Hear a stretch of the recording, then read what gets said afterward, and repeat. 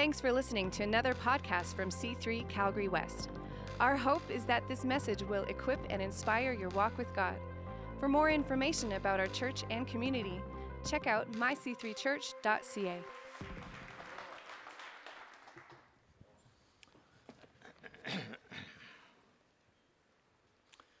Thank you very much.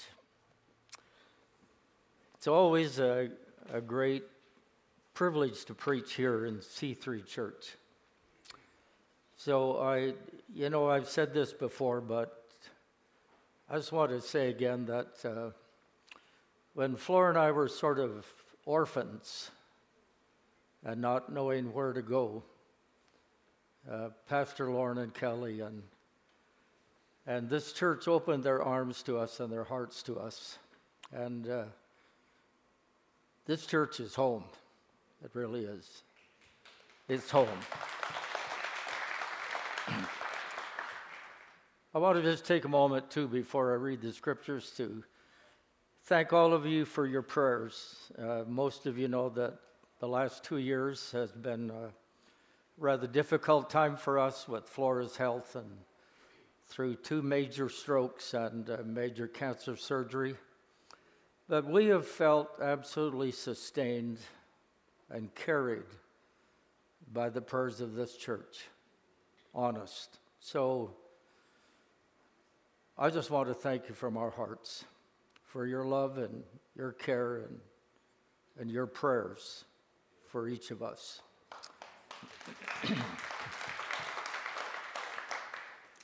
I want to take time this morning to read the Christmas story from Luke chapter 2. And as I read it, I just pray the Holy Spirit will let the words wash over your heart. I believe that the reading of this will be more important than what I have to say about it. So if you want to just listen, follow along, I'll read this beautiful story as recorded by Dr. Luke. Luke chapter 2, verse 1, it came to pass in those days that a decree went out from Caesar Augustus that all the world should be registered. This census first took place while Quirinius was governor of Syria. So all went to be registered, every one to his own city. Joseph also went up from Galilee, out of the city of Nazareth into Judea, to the city of David, which is called Bethlehem, because he was of the house and the lineage of David, to be registered with Mary, his betrothed wife, who was with child. So it was that while they were there, the days were completed for her to be delivered, and she brought forth her firstborn son, and wrapped him in swaddling cloths, and laid him in a manger, because there was no room for them in the inn. Now there were in the same country shepherds, living out in the fields, keeping watch over their flock by night. And behold, an angel of the Lord stood before them, and the glory of the Lord shone round about them, and they were greatly afraid. Then the angel said to them, "Do not be afraid, for behold, I bring you good tidings of great joy, which shall be to all people. For there is born to you this day in the city of David a Savior, who is Christ the Lord. And this will be the sign to you. You will find a babe wrapped in swaddling cloths, lying in a manger." And suddenly there was with the angels a multitude of the heavenly host, praising God and saying, "Glory to God in the highest, and on earth peace, goodwill toward men." So it was, when the angels had gone away from them into heaven, that the shepherds said to one another, "Let us now go to Bethlehem and see this thing that has come to pass, which the Lord has made known to us." And they came with haste, found Mary and Joseph and the babe lying in a manger. Now, when they had seen him, they made widely known the saying which was told them concerning this child. I'd like you to journey with me in your mind across the miles and the years to the manger in Bethlehem, where a little child is laying. Joseph and Mary are there by his side. The shepherds who have come from the field are kneeling all around. Wise men begin their journey that will probably last 2 years, but their focus is on the one in the manger. If you were to stand there with me, I think you would ask the same questions that I would ask. There's 3 of them I want to ask today. Question number 1, I would ask, who are you? I mean, who are you that your birth is announced by an angel choir? This is no ordinary child. The second question that I would ask is, why did you come? When you know who he is, then that's the next logical question. Why? Why would you come? And the third question for them and for all of us is, what should we do? What's my response? So the first question is, who are you? This child upon whom all of history focuses, who is he? I could take all day today and tomorrow to answer the question, because the Bible explains in great detail who he was. But for the sake of time and focus, let me focus on the witness from heaven. That's where he came from, and that's who knew him best. And so the angels repeatedly spoke to people, and in their speaking, they explained who this child was. The angel said to Mary in Luke 1:35, the Holy One. Holy means separate, set apart, absolutely unique. In other words, this one is like no other in all of the entire universe, in all history. He is the separated, unique, no one like him one. The Holy One who is to be born will be called the Son of God. If you ask the question, who is this child? The answer is clear. He is the Son of the living God. To Joseph, the angel said, and actually quoting from Isaiah chapter 7, verse 14, a prophecy 700 years old, said, behold, a virgin shall be with child, bear a son, and they shall call his name Emmanuel, which being interpreted or translated means God with us. Who is he? He is God who has come to be with us. The God who spoke the worlds into existence. That God now, a little babe lying in a manger. But there is no question at all about who he is. He is Almighty God, Jehovah, the self-existent one, the eternal one, has come to be with us. Paul later said in 1 Timothy 3:16, God, not a part of God or a likeness of God, God was manifested in the flesh. To the shepherds, the angel said in Luke 2:11, for there is born to you this day in the city of David a Savior, who is Christ the Lord. Who is he? He is the Savior. He is the Christ, that is the anointed one, the Messiah, and he is the Lord. Absolute King of kings and Lord of lords. That's who he is, the witness of heaven.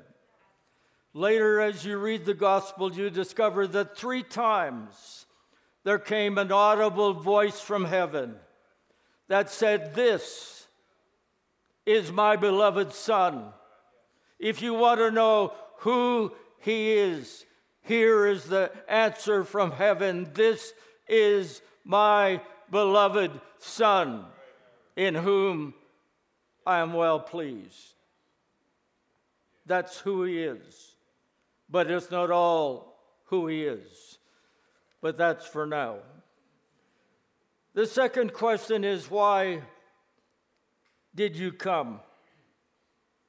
Why would Almighty God, the creator of heaven and earth, why would he come to dwell in a human body?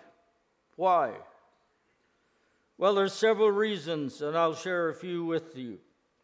First of all, he came because he made a promise. And one thing you can count on God is that he always keeps his promise. When Adam and Eve stood in the garden with their heads bowed with shame because they had sinned and fallen, God made a promise. He said, "One day I will send the seed of the woman, and he will bruise the serpent's head. And when he comes, he will restore everything that you've lost and forfeited." And he said, "I'm making you that promise." And when you read through the Old Testament, you hear the whisper on the pages of the Old Testament that someone is coming. Not just someone, but the one is coming. And all through the prophets, there comes the voice that the one who was promised in the garden is coming. And the Old Testament closes in the book of Malachi with this promise that the Son of Righteousness will arise with healing in his wings. And then there is 400 years of silence. No prophetic voice, no sound from heaven.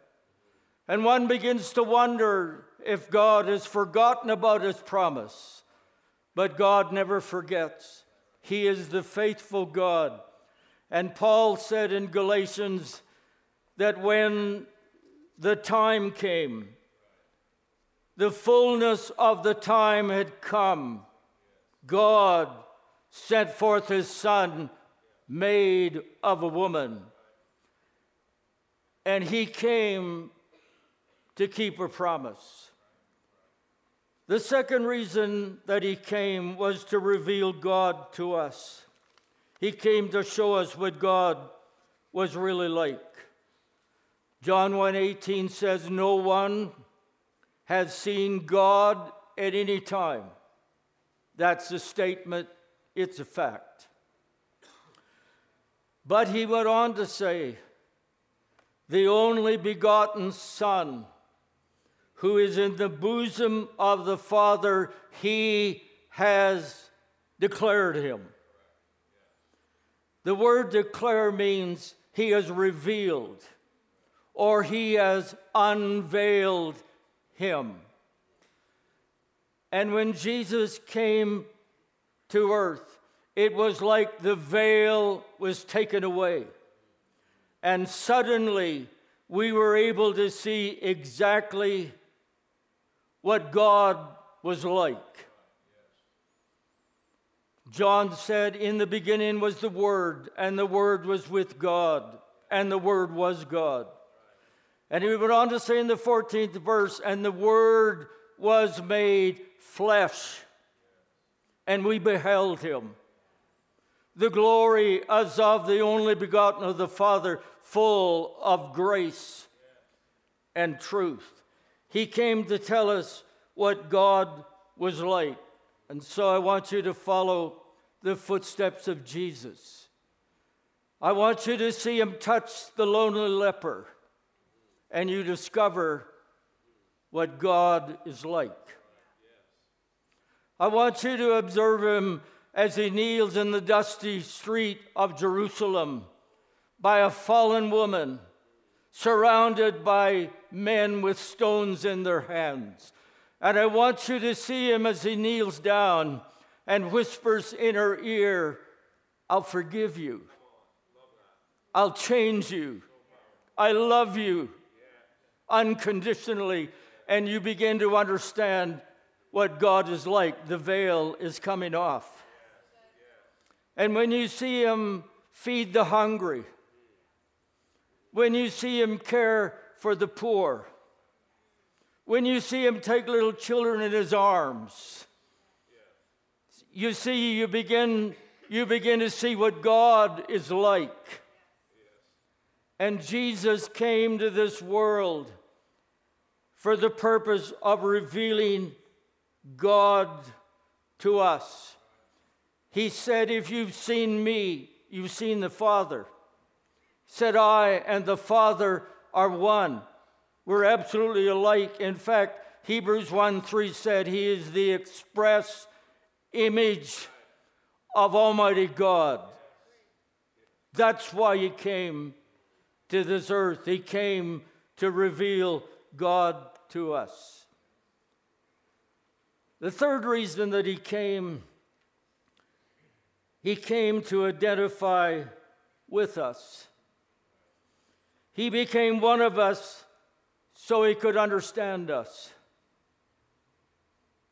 He experienced the entire gamut of human experience. He was lonely. He was hungry. He was thirsty.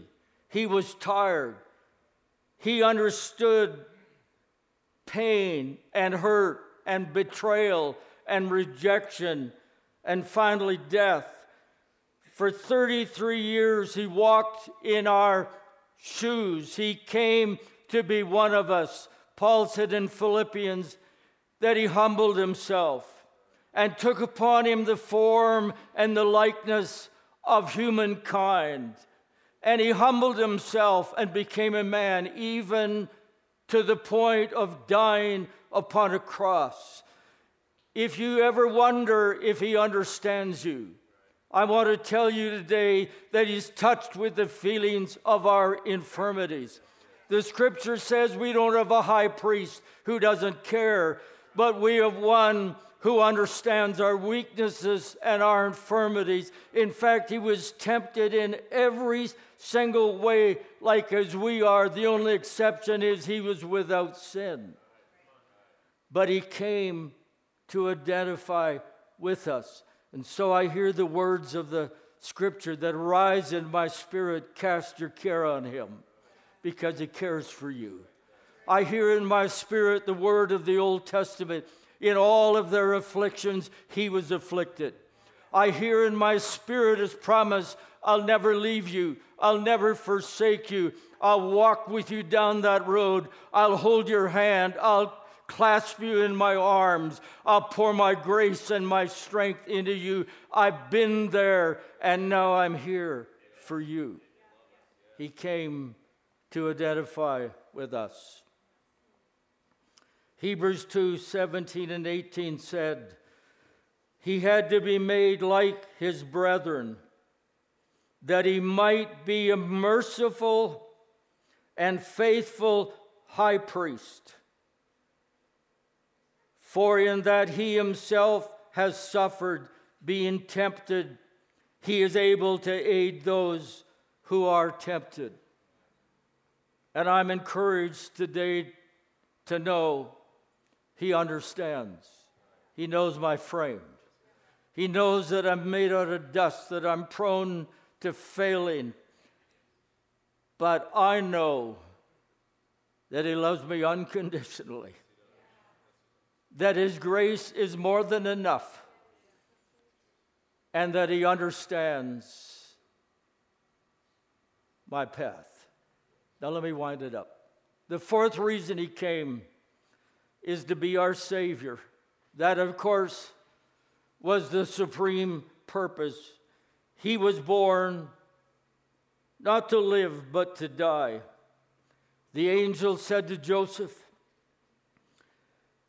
"You shall call his name Jesus, for he will save his people from their sins." And so when he came and began his earthly ministry and walked along the shores of Galilee, John the Baptist cried out, "Behold," everybody listen up, "behold, the Lamb of God." That's who he is. And here's why he came: to take away the sins of the world. Luke 15:10 says, "The Son of Man is come to seek and to save that which was lost." Paul wrote in 1 Timothy 2 that he desires all men to be saved. That's God's heart. He wants you to be saved. He desires all men to be saved, to come to the knowledge of the truth. For there's one mediator between God and man, and that is the man Christ Jesus. That's why he came. So the final question is, what are we to do? And the answer is really simple. We are to receive him. When he came the first time, there was no room for him. That's what the Bible says. There was no room for him.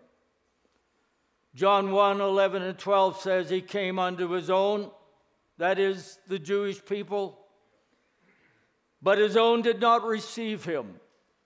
That's the sad story, but here's the good news. But as many, no exception, no special requirement. It's an everybody gospel.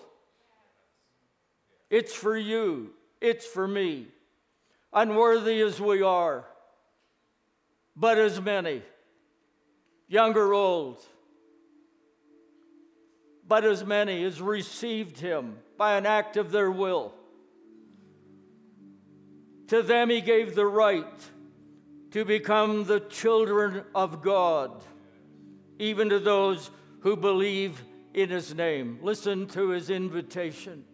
Matthew chapter 11, Jesus said, "Come." That's always been God's message. From the very first day when he said to Noah, "Come into the ark." And he said through Isaiah the prophet, "Come now, let us reason together." All through the Bible, God is saying, "Come," but Jesus stood and said, "Come. Come unto me all." No exceptions, no one missed out. That includes you just the way you are. Come unto me, all of you who labor and are heavy laden, burdened down with sin and life. He said, "I'll give you rest. Take my yoke upon you and learn of me, for I'm meek and lowly in spirit, and you'll find rest for your soul." Let me say to you today, for all of you that have been searching and haven't yet found the answer, you've tried this and that and the other thing, I want to tell you today that Jesus is the answer. He's who you've been searching for. He's the one that'll fill the emptiness of your heart. He is the first and the last, the beginning and the end. He's it. He's everything. He's all that you'll ever need for time and for eternity. And he said, "Come. Come. Come as you are, but come." And finally, I close with this without developing it a great deal, but let me say a couple of things. What are we to do? I believe we are to worship. When you read the story of Christmas, it's all about worship. I'm amazed. When Mary heard that she'd have a child, she began to worship, read the song. powerful, beautiful song of worship. When the shepherds heard the angels singing in the heavens, they were singing a song of worship. And they said, we'll join the choir and we'll go to Bethlehem. And they began to worship. And the wise men who had journeyed for 2 years, it said when they came into the house, they fell down and they worshiped him. And I believe that this is the season for us to take some time, reflect upon who he is and why he came. And by an act of our will, like Mary of old, Jesus said about Mary, she is chosen. She is chosen. Chosen what? Chosen to worship. Chosen to take her place at his feet. All through the Old Testament, the psalmist talked about the choice he made, and over again he said, I will bless the Lord at all times. I will sing a song unto the Lord. I will lift my hands in the sanctuary. I will worship the Lord. And at this Christmas season, we take this time to worship him. I'm going to ask you to bow your heads. Thanks for listening. Be sure to subscribe to our podcast and check out our website at myc3church.ca. See you next week.